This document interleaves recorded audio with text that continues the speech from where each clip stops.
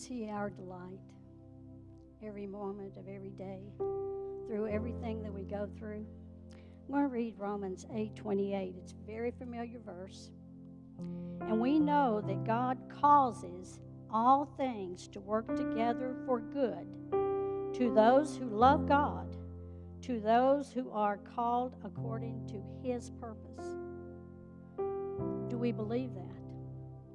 When the worst of circumstances happen in our lives, do we believe that? That all things work together. I'm going to share a philosophy of life that is my philosophy that I've lived by all my life, and it's got me through storms. Nothing can happen to me that God doesn't allow. And if He allows it, it will be for my good and for His glory. We can't control the things that happen. But if we trust Jesus like we've sang about, we can have control over how we react to what happens to us because of Holy Spirit who lives within us. Let's go to the Lord in prayer. Father God, we sing of your praises. We sing of your goodness.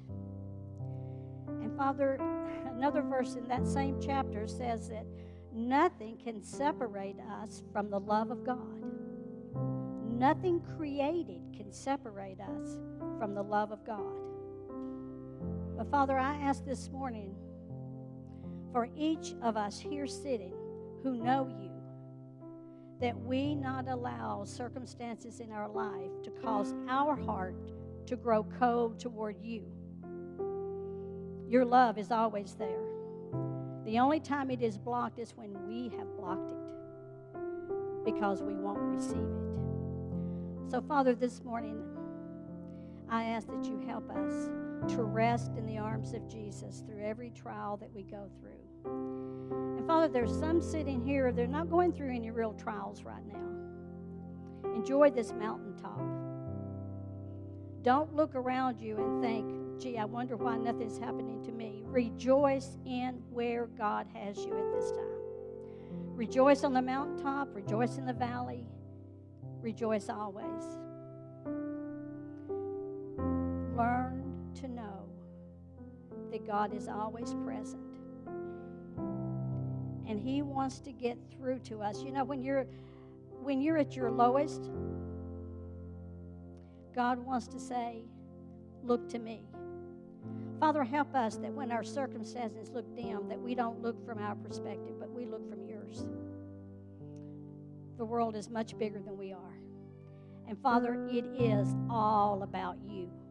It is all about your glory. You sent your Son to say, you are mine. That love, there is no love like it. The love of God can help us to love the unlovable, love the unforgivable, and be at peace in the spite of any circumstance that the enemy may throw at us. So this morning as Tim comes, Father, I don't know what the sermon's about, but you do. And Lord, I pray, give him words, give him wisdom. And Father, not just give it to him, but as he speaks, may your Holy Spirit empower those words to reach our heart as you intend them to reach our heart. Father, let us lay everything before you. And let us say, not my will, but thine be done. And may I glorify you in everything I do. In Jesus' holy and precious name, the Son of God, the Son of Abba, our Father. Amen. Amen. Well, kids, I'm going to have you sit tight again this week, and we have another child dedication that I'm going to ask the families to come up and join me on stage for. And kids, sit tight for a minute, and we'll get you up to your classes in just a few minutes. We have the Mathis family and the Alt family will join me on stage this morning. And just a reminder, we did this last week, but this is an important thing we do in the life of the church because we believe that the best scenario for a child to grow up is to grow up within a loving family that points them to Christ, that partners with a loving church family, that encourages parents and encourages the child. And so in a few minutes, after I introduce the families and the children, you all as the congregation are going to make a couple of commitments to the children and to the parents as well, as they make their commitments publicly in front of you. So we'll start over here. This is Jimmy and Kayla Mathis and Miss Amelia Rose Mathis over here. And Jimmy and Kayla are fairly new to our church. They're new members, or some of our newest members here, and they've brought Amelia to be dedicated. Joining them this morning are Kayla's parents, Larry and Kathy Dunn, here this morning with them, and they asked me to read 1 Samuel 1:27.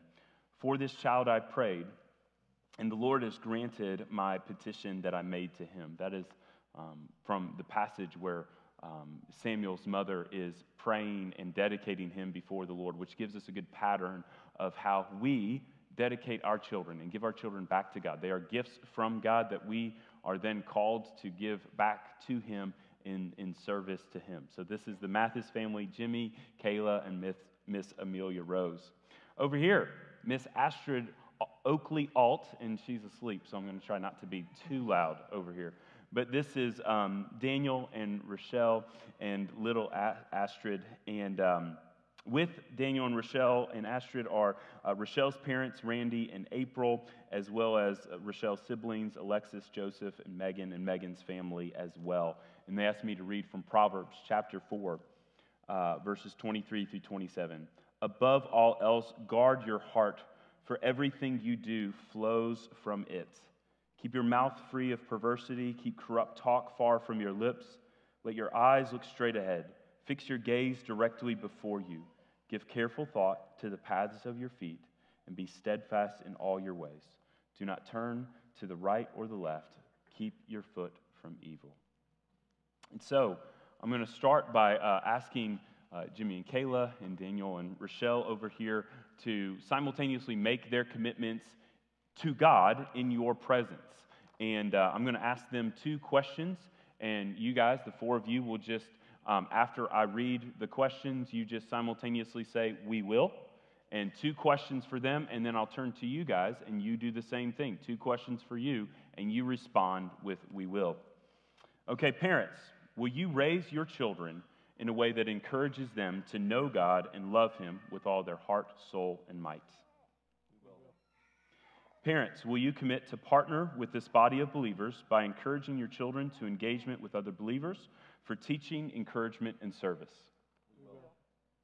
Now, church, this is your part. Will you commit to these parents to pray for them, encourage them, mentor them, and equip them as they seek to fulfill their commitments to their children? Now, church, will you commit to these children to pray for them, encourage them, mentor them, and equip them to know God, love Him, and follow Him? Amen. Let me pray for us. Father, thank you for these two families. Thank you for the gift of young life in a young family. And God, we praise you for Miss Amelia Rose and for Jimmy and Kayla as her parents and the great gift they have of having her in their lives and in their family. We pray for her continued health, development, and growth. We pray that you would be with Jimmy and Kayla as they love her, care for her, and point her towards you. And we echo with them this prayer of thanksgiving from Hannah in regard to her son, Samuel, that for this child they have prayed and you have granted their petition. And so, God, now we pray that for Amelia, you would use her and bless her. You would fill her with your presence at an early age. Help her to know and understand the gospel. May she believe in you, respond to the gospel, follow you with her life. And give Jimmy and Kayla wisdom as they navigate the road of parenting to point her in the right way to go. And Father, for the alts, we pray the same for little Astrid. We pray your strength in Daniel and Rochelle as they learn how to be parents, as they grow in their love for each other, and as they know what it means to love and parent a little girl. And God, we pray for your wisdom over them in that task. We pray that from Astrid's heart would truly flow everything good and righteous and pure. That, Father, you would, at a young age, save her by your grace through the work of your Spirit, cause her to fall in love with you and the gospel and respond, and out of her heart would flow rivers of life, and that she would honor and glorify you in all of her days. And that, Father, for both of these little girls, for both of these families, keep their paths straight. Bless them, Father. May these girls build your kingdom. And we pray for good relationships, as it's sweet to dedicate babies together. We pray that these babies would grow up and into young women that honor you, that encourage each other, and that iron would sharpen iron as the young people, the young generation of this church, love you and serve you and honor you in all of their ways. And so, God, now as the older kids go off to their classes, God, we pray your blessing over them. We pray your blessing over every teacher in every classroom this morning. We pray that those young hearts and minds would be prepared to hear, respond to the gospel and your word, that they would be built up and encouraged in your word and in the love of Christ. And in Christ Jesus' name we pray. Amen. Thank you, guys. Amen. Okay, so kids, now you guys can be dismissed. That's 3 years old through the 5th grade. Go ahead and make your way upstairs to your classrooms. And parents, if they're not checked in, you can go up there with them to check them in the lobby. Lots going on in the life of the church today and throughout the coming weeks. It's spring. It feels a lot better. It was cold last week. It feels pretty good today. We had our yard sale yesterday, which was a great success. So thank you to everybody that participated, whether you brought stuff, whether you shopped, whether you organized, sold, whatever. We are pushing. We're real close to having a net gain of $4,000. And I'm not going to tell you the exact number because I want somebody to feel led to give a little bit more towards the yard sale, a little bit more towards that Romania trip to get us over the line of $4,000. But we are just about $4,000, which is a successful yard sale. And so thanks to Stephanie Houston and the team that put that together, all the youth helpers, that will go to benefit youth trips over the summer. So the biggest one, the biggest need, which is going to be about $35,000, is our Romania mission trip that will be a combination of adults and youth that will go on that trip. But the youth have some other trips planned, so we have some other youth that will be raising money as well. So please pray for them and prayerfully consider how you could further support, particularly that $35,000 need of the Romania trip. Tonight is going to be our Family Matters legal seminar where you can come, and this is really tailored to young families is the intention tonight, but any age can come. And you can invite people. We want this to be a service to our community, and you will learn about how to make a will, about the right steps, wisdom in life decisions of organizing your family and your family legal situation. Kids that come will be able to join in with our kids ministry. So if you're already normally a part of that, great. But if you have some extended family that would want to come or some friends that would want to come, their kids will be well taken care of through our normal kids ministry this evening. Please invite people, come, bring somebody with you so that we can build greater connections with our community. And on that same note is our Easter weekend coming up in just a couple of weeks. We have a Good Friday service on Friday evening. That's at 6 o'clock on April the 7th. Easter is April the 9th. And for Easter weekend, we will have 2 services. We'll have our sunrise service. We did this last year with 2 other churches in our neighborhood, Doug Gap Baptist, Grace Presbyterian Church, and ourselves. We did a joint Easter sunrise service. We will do that again. It'll start at 6:45 a.m. out at Grace Presbyterian Church, right around the corner. And then our normal service will be here at 10:30, our Easter service. So please make plans for that. There's other things going on. That very weekend, we have a Messianic Seder meal that is being hosted here, 7 o'clock on Saturday the 8th. And so if you want to learn more about how the Old Covenant points to Christ, and how the Passover points to Christ, and how throughout that Passover ritual where the Jews would celebrate and remember what Yahweh had done to free the nation from slavery, how that explicitly points to Jesus in ways that were not seen for generations. Come and learn more and engage with that process together. Other things going on in your weekly email update you'll see, in the little half-sheet bulletin that you'll see, there's lots of stuff going on. I want to tell you about another thing too. You know, this evening we have this Family Legal Matters seminar, and then after Easter, from April the 16th until May 7th, we're going to be doing a 4-week seminar, 4 parts, on reimagining marriage. And the goal of that series is to look at the fact that really we have all sorts of visions of what marriage should be, can be, or maybe won't be. And some of those times, those visions are skewed, the expectations get skewed. What we want to do is we want to serve our church, we want to serve our community by looking at God's definition of marriage and looking at the beautiful possibilities of what marriage can be. Because some marriages suffer from the fairy tale expectations. Everything's supposed to be perfect, and then they can't live and survive under those expectations. And some marriages suffer under these low expectations of thinking, well, I'll just, men are from Mars, women are from Venus, we'll never understand each other, we'll never be able to communicate, and we just got to live and let live. And God's picture of oneness in marriage is better than both of those.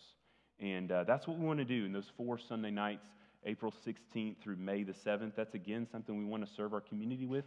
So feel free to invite people to, and we'd love to serve you and serve the community by ministering to marriages together.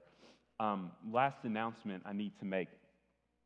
We will receive the Lord's Supper at the end of the service today. And anytime we receive the Lord's Supper, we also take up an offering. And typically, we take up the offering for our own Samaritan ministry, our Samaritan Fund. We're not going to do that today. We're going to take up an offering that goes towards the missions project that we promoted to you a month ago in our missions conference. And this is actually the final weekend to give towards that missions project. You can give the rest of the day today and tomorrow online, but we're going to try to close that fund and send that to the Jesus Film Project. That project is going to go to fund the broadcast of the Jesus Film over Easter weekend on multiple television stations throughout Turkey, in all the major cities in Turkey. Turkey is an area that has been devastated recently by earthquakes, and that there is a great gospel need. And when there is a great physical need and a great gospel need that intersect, that's a great opportunity for the church to step in with the truth of the gospel. And so there are other organizations that are partnering with the Jesus Film to follow up locally, to disciple, to help these people that respond to the gospel through this outreach. But we want to be a part of funding that important outreach to get the message of the gospel on national television throughout Turkey over Easter weekend. So at the end of the service today, after the communion service, we will pass out the offering plates, and that's what that offering will go to. So I want to give you time now to think about and pray about how you would give towards that need. Now, turn with me to Proverbs chapter 2, and we'll continue walking in wisdom together. A couple of years ago, a church member gave me a book. The title of it was Mission at Nuremberg. The focus of the book was essentially a memoir of a Lutheran chaplain, a Lutheran pastor who became an army chaplain at the Nuremberg trials, where Nazi war criminals were put on trial at an international court for the crimes that they had committed against Jews and against humanity. It was a fascinating read.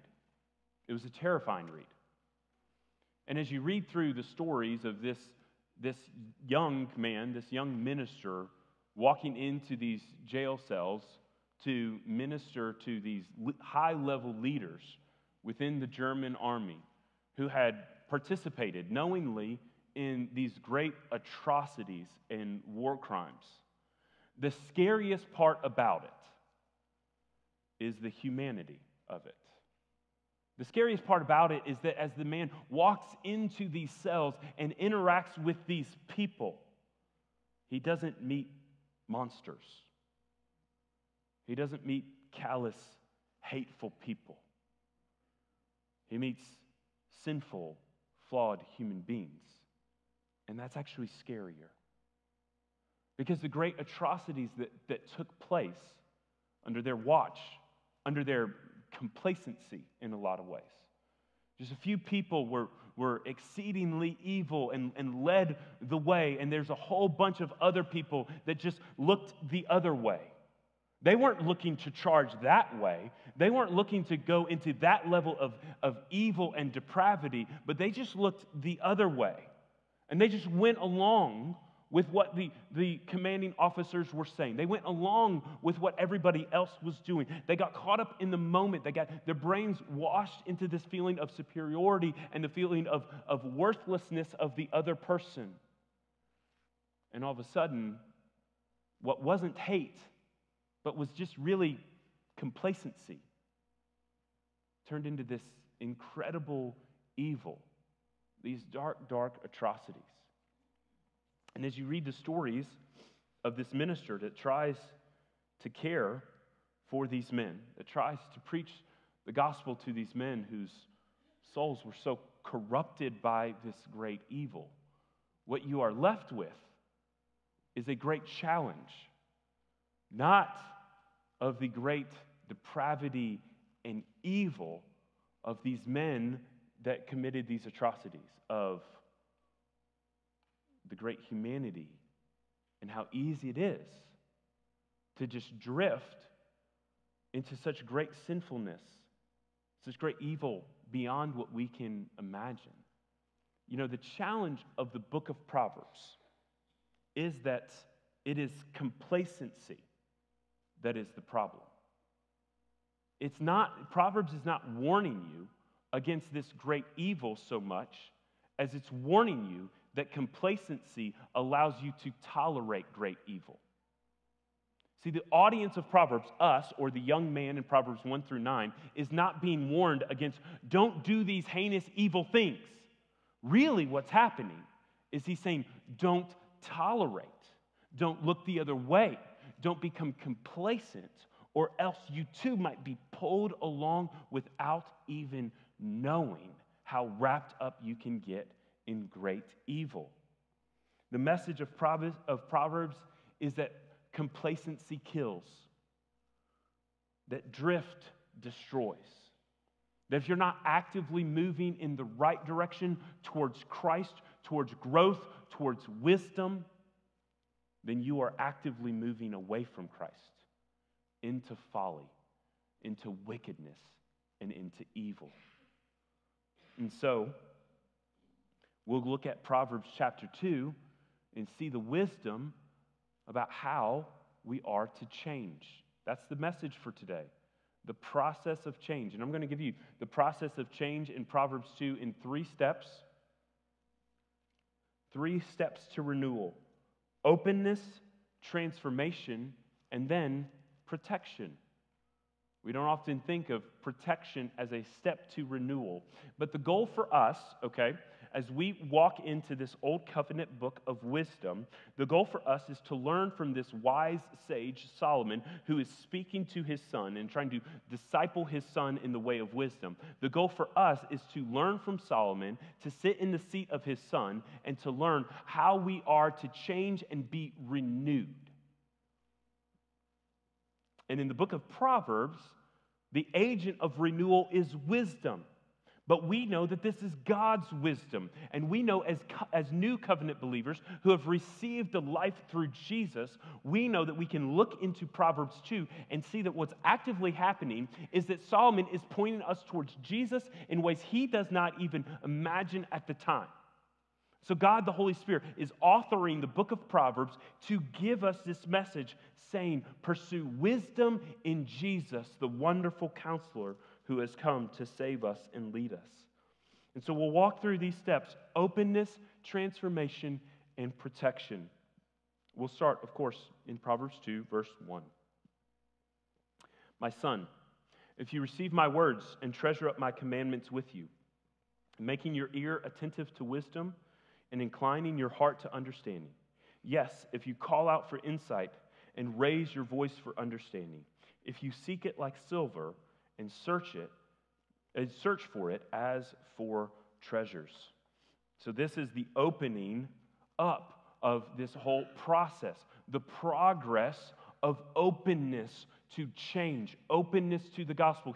Here's a simple statement that everybody should know and recognize, and yet sometimes we just miss this fact. If you want to change, you have to be open to change. There's a starting point here. I've said it each week that we've looked at the book of Proverbs. If you want the book of Proverbs to affect you at all, you have to be okay with recognizing that you're simple-minded. You have to just become resolute to the fact that you are simple-minded, that you do not have the information necessary to live a healthy and profitable life as you are right now. Okay? If you had everything figured out, then you would not need the book of Proverbs. You would not need the presence of the Holy Spirit. You would not need Jesus to come and die for you and save you and renew you. So, we've got to be okay with being simple-minded, and then the book of Proverbs has something to say to us to renew us. But here's the progress in verses 1 through 4. In verse 1, he says, my son, receive my words. And then he says, treasure up my commandments. So you first receive, and then you treasure. You make your ear attentive to wisdom. You incline your heart to understanding. You call out for insight. You raise your voice for understanding. And you seek, in verse 4, you seek wisdom like silver. You search for it as hidden treasures. So you have this progress moving from passive to active. At the beginning of verse 1 there, you're just passively receiving something. And as you passively receive, you then begin to treasure what you have received. And then the more you receive it and you treasure it, the more you're attentive, that you need more direction. You need more ongoing renewal. And so then you incline your heart, you incline your ear. You call out, I need more. You raise your voice. And then you start seeking for more growth. You start searching. You see how there's a progress here. That you don't begin with the seeking and searching. You begin with the receiving. And you move towards seeking and searching. What is interesting here is that God is the one that is acting first in the transmission of wisdom to us. The picture in Proverbs 2 is of wisdom, of God reaching out to give wisdom to his people who are simple-minded, who are unaware of how to live a healthy and profitable life on their own, unaware of the right decisions to make, the right path to walk on. And so God reaches out, and the call of wisdom is just receive wisdom. It doesn't start with seek out wisdom. It doesn't start with search for wisdom. But there's a progression where God acts first. And in the same way, God is the initiator of our own salvation. That God in his Spirit reaches down to sinners, and dead sinners are saved, not because dead sinners are seeking God, but because God is seeking dead sinners to raise up to newness of life. And then we are renewed, we are brought to life, and then we can seek. It is important for us to seek the things that are above, for us to seek the things of God. But first we have to receive. We have to be somewhat passive in allowing the Spirit of God to move in us, to change us and renew us. And then, and only then, can we actually respond in seeking and pursuing him. So get that right. We don't gain wisdom, and nor do we gain salvation through our pursuits, through our efforts, through our great accomplishments. We receive wisdom, we receive salvation the same way, by just receiving the free gift that God gives. Responding to the free gift in seeking and searching, in pursuing our own growth so that we can be renewed day by day. 2 Corinthians 4:16 says that our goal is to be renewed day by day. And so we think of salvation sometimes too simplistically. And don't get me wrong here, listen carefully. Renewal is a one-time action where the Spirit of God comes into the life of a sinner and makes a sinner new. And yet there is a process and a progress of ongoing renewal where we are renewed day by day and we are more and more sanctified, made more holy, or we are more and more conformed into the image of Christ. There's a process there. There is growth. And so we need not think that this is just a one-time thing, and once you got your eternal fire insurance, then you're good to go. The path of wisdom says, don't just start on the path. Continue on the path. Pursue the path. Grow, learn, follow, stay on the trail, because it is easy to drift. Once you become complacent about your path in life, it's easy to drift and fall off of the path. But the first step to being renewed is to be open to change. So that's our question for this morning. Are you open to change? When you examine your life right now, are you comfortable with where you are, or do you recognize something's got to give here?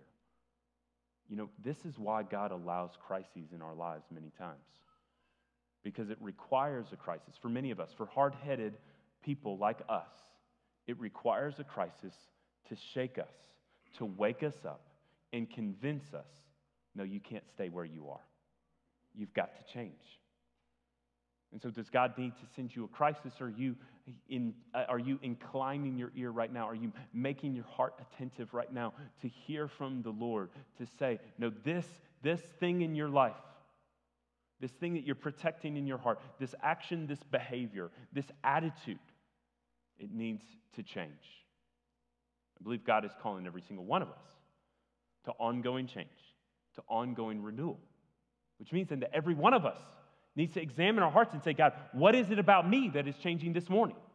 What is it about me that you are seeking to change and renew and restore right now through your word?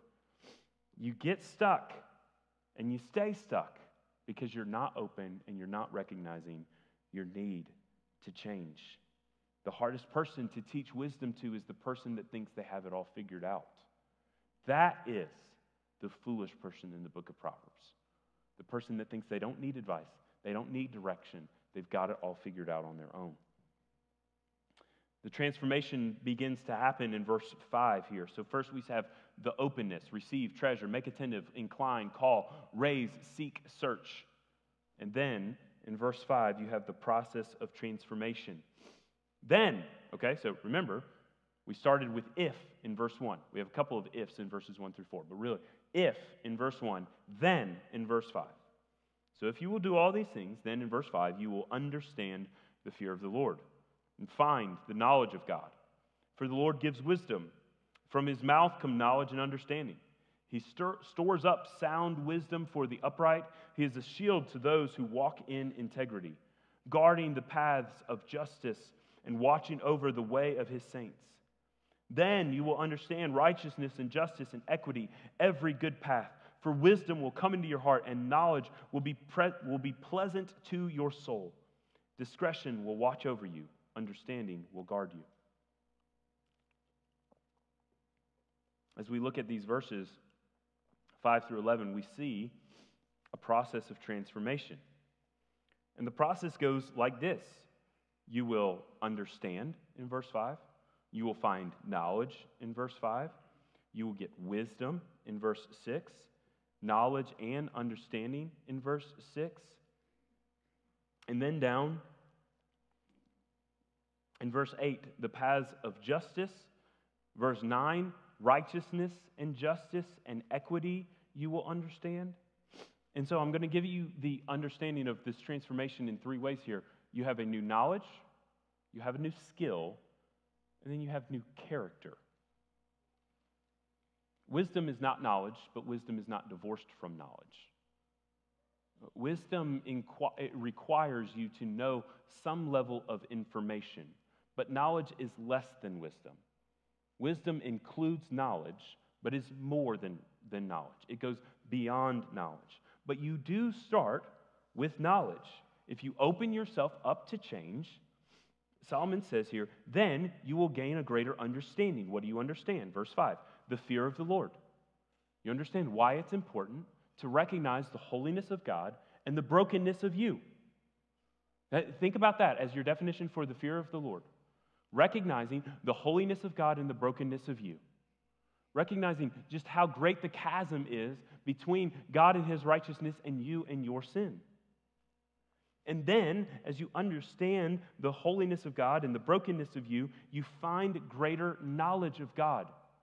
Not just knowledge about God, but knowledge of the person of God. Personal knowledge, where you grow in relationship and you grow in your commitment, you grow in your love in relationship to Him. So that new understanding, that new knowledge is an important informational transfer of growth. So if we are going to disciple people, as we say, we are discipling the kids right now through partnering. We want parents, you to disciple your kids, but we want to partner with you by sending them upstairs to age-appropriate classes to teach them the Word of God at a different level than the level that I teach in here, and make it more practical, impactful for them, and connect with young minds, okay? That's important. And part of that is knowledge. Part of that is growth in knowledge, understanding more information. This is a worldview component, understanding the world to a greater degree through the lens of Scripture. We need to be able to look at the world out there and say it's not as it should be. God created a perfect world. Sin corrupted the world. And I need to be able to discern where sin has corrupted the world and where the world is good and still reflecting God's good creation. There's still great beauty in the world, right? There's still great beauty in God's created order. And yet there's great brokenness because of man's sin. So understanding that and understanding what we receive and celebrate out of the world we see out there and what we reject and we try to correct in culture out there. We need knowledge. But the application of knowledge is skill, is wisdom. And the words used for this in this passage are wisdom and discretion. Verse 6, the Lord gives wisdom.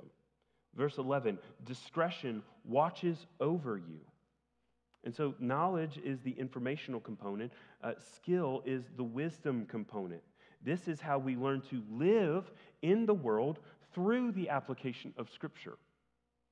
One author writing on Proverbs, as I was reading this week, he called Proverbs, or he defined wisdom this way. Life lived with boldness in spite of inevitable difficulties. Life lived with boldness in spite of inevitable difficulties. Here's the skill of wisdom. Not that wisdom protects you against all crisis. Not that wisdom keeps you from experiencing negative repercussions. But rather, wisdom does give you the skill to keep from some negative repercussions, but wisdom also gives you the skill to navigate within those crises, within those negative repercussions. Because here's the reality of wisdom. We live in a sinful world. We live in a fallen world, so we cannot. There is no answer. I'm sorry if you came here for an answer to how to live a perfect life and avoid every crisis. You're not going to find that here, okay? But you are going to find a way, a path through Scripture and through the Holy Spirit to navigate a life full of crisis, to survive in crisis. That's what wisdom's about. Avoid self-inflicted crises for sure. Wisdom teaches you how to do that. But just because you can avoid some self-inflicted crises doesn't mean you can avoid all those other world-inflicted crises, right? There's plenty of crises that happen all around us that are not our own cause. And so wisdom equips us to avoid some crises and also to have the skill of living within the crisis. Wisdom protects us against destruction, not crisis. Wisdom protects us against the complete dismay at a problematic world. But wisdom does not protect us from all suffering and all trial. Then there's a character component. This is captured by the words righteousness and justice in this passage. Look at verse 9. One of the result in verse 9 is you will understand righteousness and justice. The word here is really integrity, knowing the right thing to do and doing it.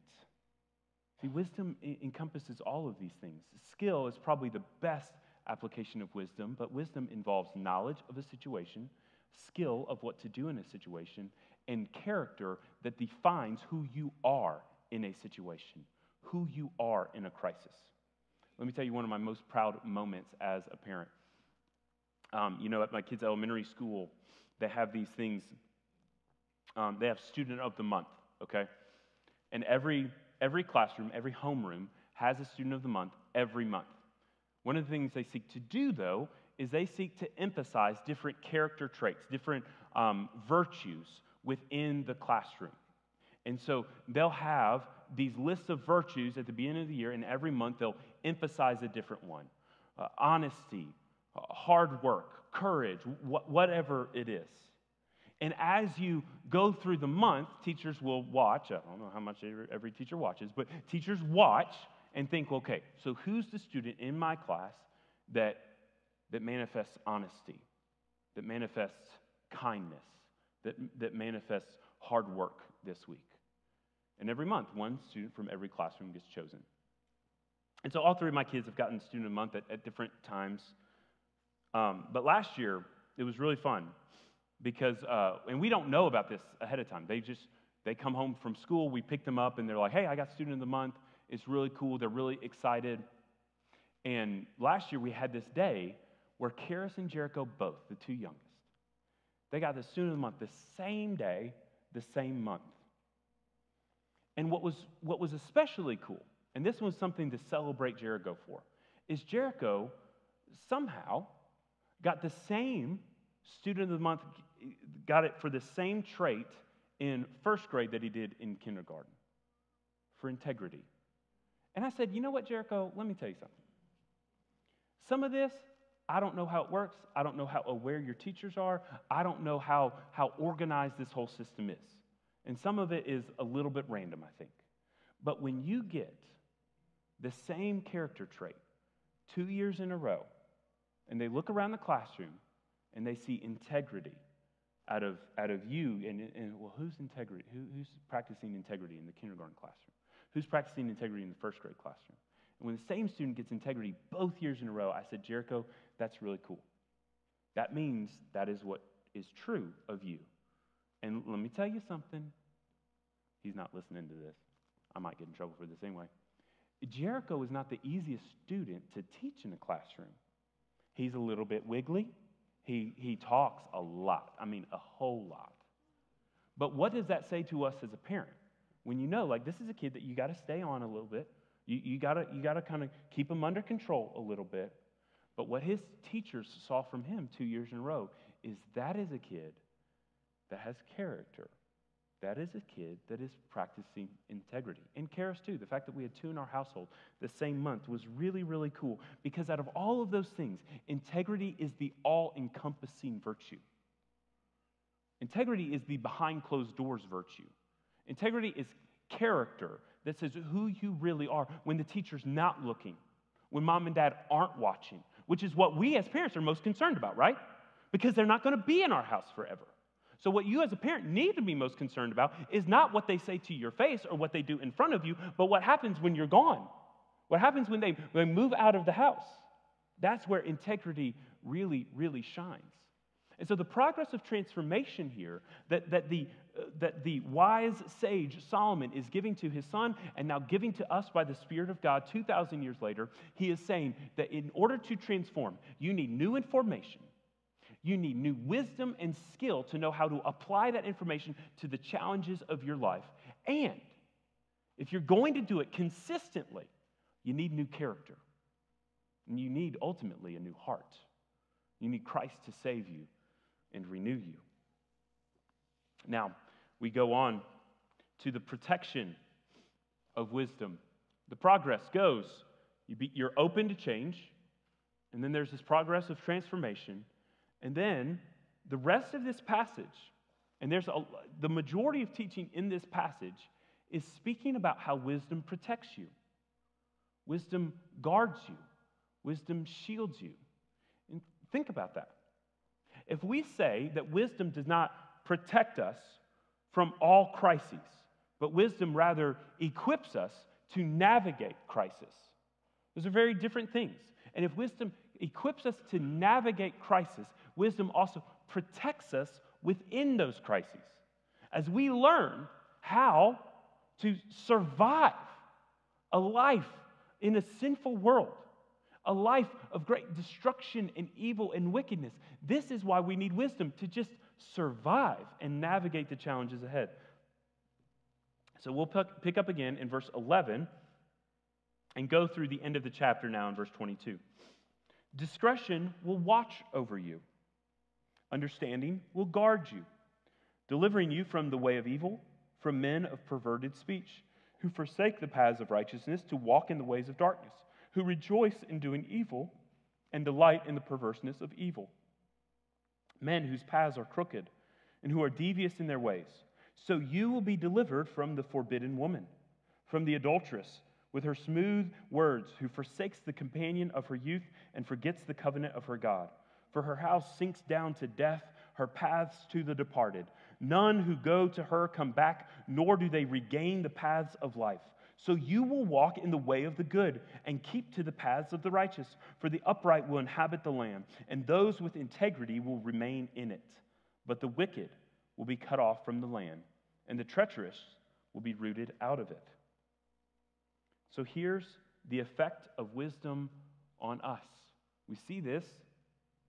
Really, we could go back to verse 7 to see the protective effect of wisdom. If you look at verse 7 real quickly, he stores up sound wisdom for the upright. He's a shield to those who walk in integrity. He guards the paths of justice in verse 8. He watches over the way of his saints. So from verse 7 through the end of the chapter, we see the protections of wisdom. Wisdom is a storehouse for us. Wisdom is a shield for us. Wisdom is a guard for us. Wisdom is a watchman that watches over us. And wisdom is ultimately a deliverer for us. So all of these, what is a proverb again? A proverb is a word picture that projects to you a probability of life. And so here are the words, here are the pictures that when you run out of capacity in life, God has a great storehouse of wisdom that is equipped with all of the wisdom you need. You need only ask, and God freely gives the wisdom that you need from his overflowing storehouse. When you feel attacked by the darts of the enemy, wisdom presents a shield to quench the darts of the evil one. Wisdom guards you against any and every attack that wicked men might give to you. Wisdom watches over you as you are struggling through the difficult decisions of a life in a sinful world, the difficult decisions of a messed up family, a complicated career, a difficult work environment, a stressful school environment. All of those things, wisdom watches over you to protect you. And wisdom delivers you. Verse 12, delivering you from the way of evil, from men of perverted speech. And so there are two applications. So that's the protection that wisdom gives. And there's two categories of evil that are highlighted in this passage. Evil men in verses 13 through 15, and the forbidden woman in verses 16 through 19. Verses 13 through 15, we see that evil men forsake the paths of righteousness. They walk in ways of darkness. They rejoice in doing evil. They delight in perverseness of evil. They are men whose paths are crooked, and they are devious in all of their ways. 6 characteristics of the evil men in verses 13 through 15 that shows the great evil. And remember, the warning is not, hey, don't be evil. The warning is don't miss a step on the path, or then you'll become complacent towards evil, and then you will drift, and one day you'll look up and you'll say, how in the world did I get here? All of a sudden, I'm numbered among the evildoers, but I never made that decision. I never made the decision to become evil. The Mission at Nuremberg book, those men, they didn't make a decision to just become war criminals. They didn't ever make a decision to commit genocide. They didn't make a decision to become evil. They just made a decision not to stop what was happening, or they made a decision to just go along with what everybody else was doing. And all of a sudden, they looked back years later and they said, what have we done? The risk is not choosing evil. The risk is drift.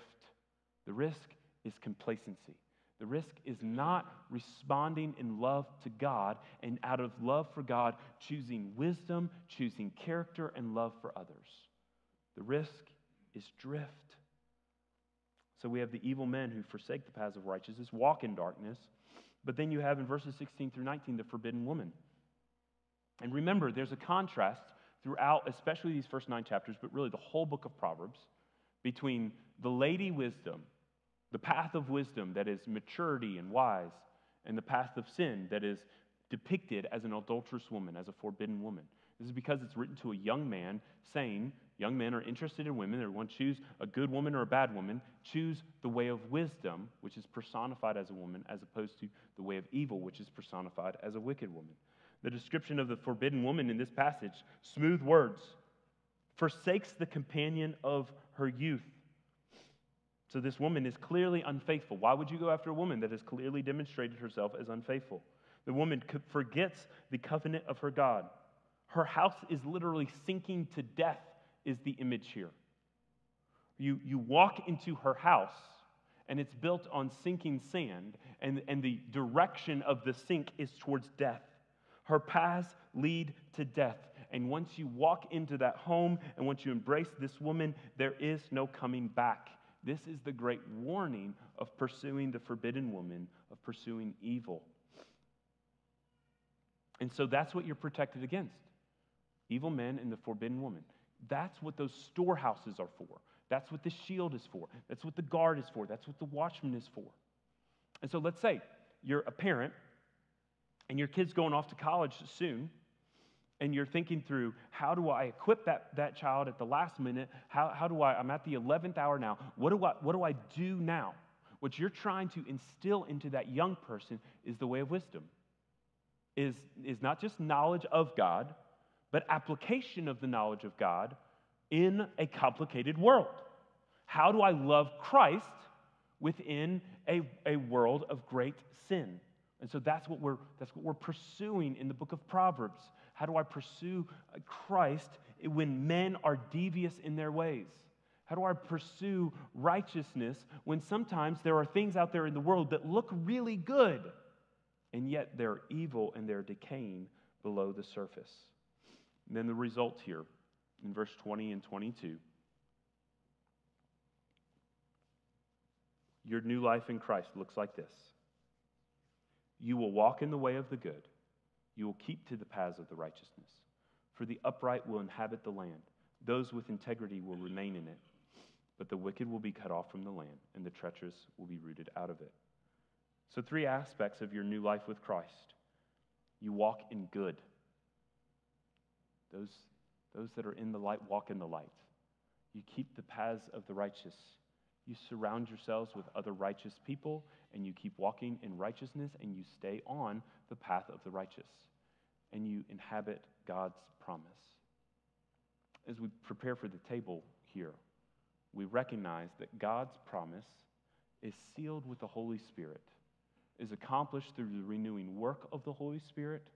The bread of the body of Christ and the juice of the blood of Christ are great emblems for us, symbols for us of the grace of God and the beauty of Christ's sacrifice of becoming a man, dying, being tortured, suffering for us so that we might then have new life in him. There's a beautiful picture and a beautiful truth here. And the picture and truth in Proverbs is inhabiting the land. You know, we as non-Jews may lose the significance of what happens when the Old Covenant speaks of the great promise of inhabiting the land. But to inhabit the land is to receive the ultimate promise of God. And you know, we as Christians, as New Covenant believers, we inhabit the land by receiving the promise of the Holy Spirit for us, present with us. And when the Holy Spirit is present with us, we don't have to go back to those old paths. We don't have to go back to those old sinful ways. We can actually live in newness, keep on the paths of righteousness, because the Spirit seals us. The Spirit connects us to God in all ways. The Spirit has inflamed us, brought us to newness of life, and now He is present with us. But as we think about these elements, have you truly left the path of wickedness, left the path of simpleness, left the path of foolishness to say, my sin has taken me off the path? Jesus, I need you, and I need your broken body. I need your shed blood. I need your righteousness because I can't do it on my own. That's the path. That's the path towards righteousness. So I'm going to have us close this way. A few key steps. First, you open yourself to change. Again, if you don't know that you need to change, you will not change. If you're not open to exterior change, you will not change. If you're not open to exterior wisdom, if you think you have life figured out on your own, if you think you're doing just fine, then you will not change. So open yourself to change first. Then grow in knowledge. Build knowledge. Learn about Jesus. Learn about the Word. Go to the Word. Go to a class. Go to a small group. Go to church. Learn. Grow to understand God more. But then build the skill.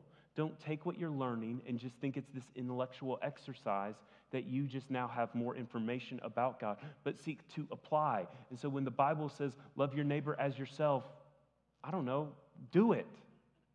Love somebody. When Jesus says, I didn't come to be served, but to serve, and you're called to follow Jesus, then maybe you should serve. When Scripture says, make disciples, then maybe you should make disciples. And seek to grow in skill by doing what the Scripture says, loving others, reaching out to others, serving others, inviting others into your life, into your church, into your community, in love and relationship. Build character. Recognize that God's greatest desire for us is our salvation. And God's greatest desire for our growth is growth in character. That we would look more like Jesus. That's what He wants us to look like. We've already received the righteousness of Christ, so just pursue the righteousness that you've received. And trust. Because as I said, you are not going to be insulated from all crises in this life. It's just not going to happen. You're going to continue to face crises. You're going to continue to face trauma and suffering and trial. But as you do, trust that wisdom guides you, that Christ guides you, and the Spirit fills you. I'm going to ask those that are serving communion to come forward. As we look at this table, we see both the body of Christ and the blood of Christ represented here for us. We see the great privilege that we have. And so I'd encourage you to now begin to prepare your heart, because here's how we do it, okay? We're going to have 4 on this side and 4 on this side. As we pass out the elements, we're going to pass out the bread first, and then we're going to pass out the juice. The band's going to be playing the whole time, and we can worship and sing along with them as you receive the elements as they come down your row. But they're going to pass out the bread, then they're going to come back, and we're going to pass out the juice, and you're going to hold them both. And at the end of the song, we're going to receive it together. First the bread, and then the juice. But as we receive them, we're going to receive them as new creations in Christ. So now is your last few minutes to do business with Jesus before receiving His broken body and His shed blood. Now this is intended for believers, for people that have confessed their sin, responded to Jesus for salvation, and said, I need Jesus to save me from my sin. So I'd encourage you not to do it if you are unconvinced. But if you're convinced that you have a need, you need your sin atoned for, then receive it in great fellowship with Christ and commit your life to Him. So ponder those words. Ponder the next step of wisdom for you as we sing.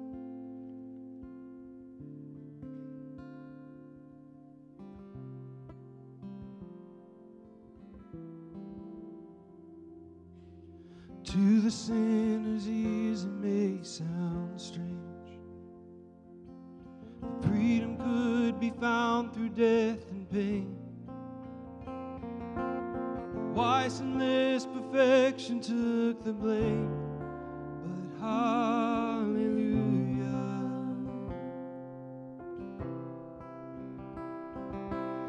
For our pardon it would take the cross, salvation paid for at the highest cost, our redemption gained at heaven's loss. Oh, hallelujah.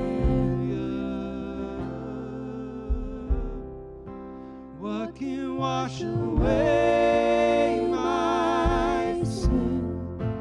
Nothing but the blood, nothing but the blood. What can make me whole again? Nothing but the blood. And there is nothing strong enough to stand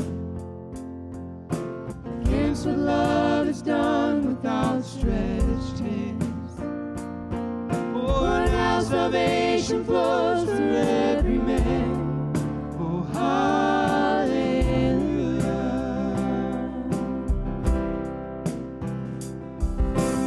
Whosoever calls upon His name will find their guilt and burden rolled away. Oh, they'll rise up to their feet forever changed, singing hallelujah.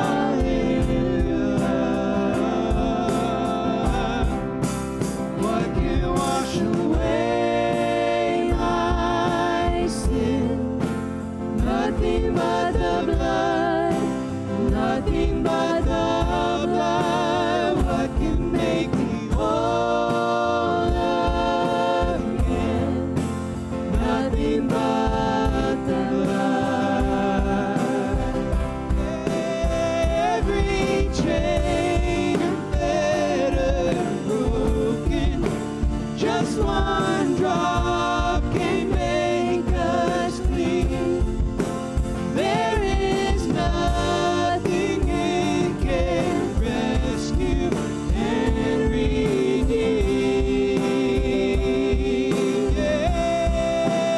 It has triumphed over darkness, crushing every enemy, bringing healing, bringing freedom, bringing peace. What can wash away my sin? Nothing but the blood, nothing but the blood. What can make me whole again? Nothing but the blood. What can wash away my sin? Nothing but the blood, nothing but the blood. What can make me whole again? Nothing but the blood. Oh, the blood of Jesus.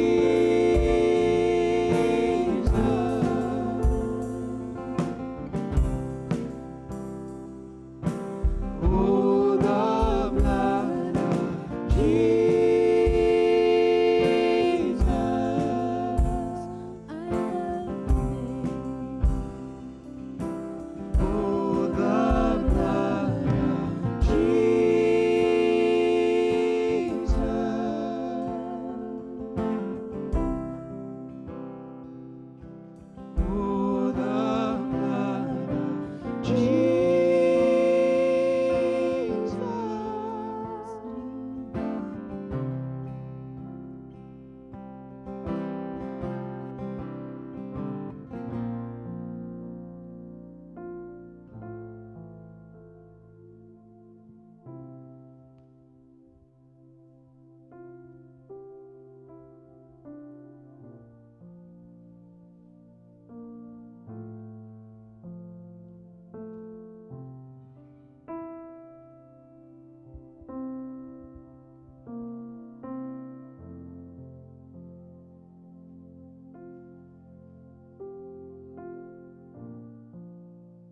Take the bread in your hand, and we remember in this bread, we remember the body of Christ that was broken for us, that he who knew no sin became sin for us so that we might become the righteousness of God in him. We do this in remembrance of him.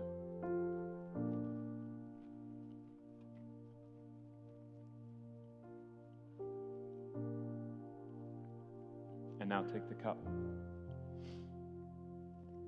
Scripture says that without the shedding of blood, there is no remission. There is no payment for sin. So this is the blood of the covenant. Jesus' blood, once and for all, poured out as a sacrifice for our sins. We do this in remembrance of him.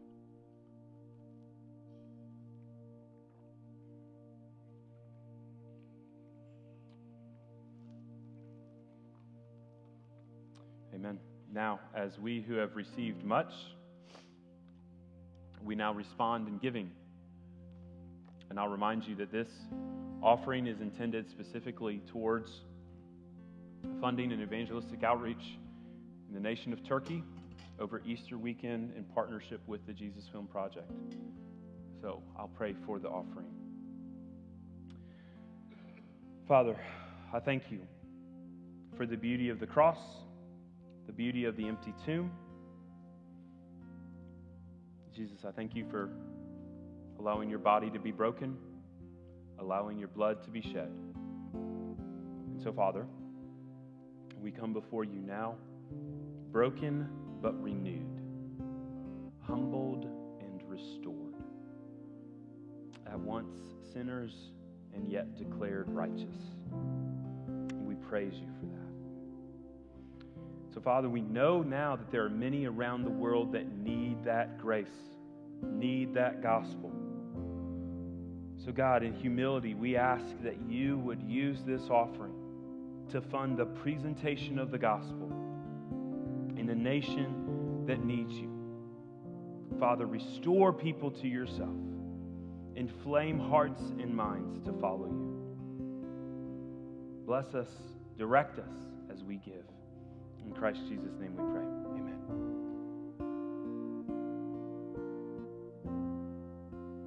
What can wash away my sin?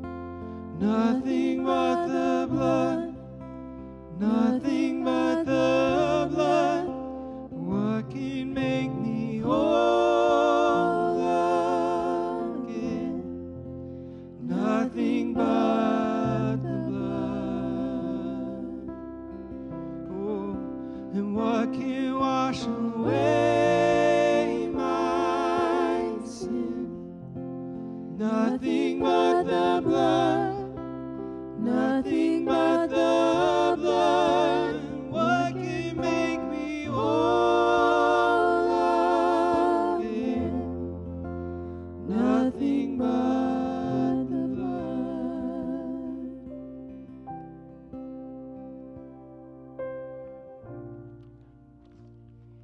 Would you stand with me?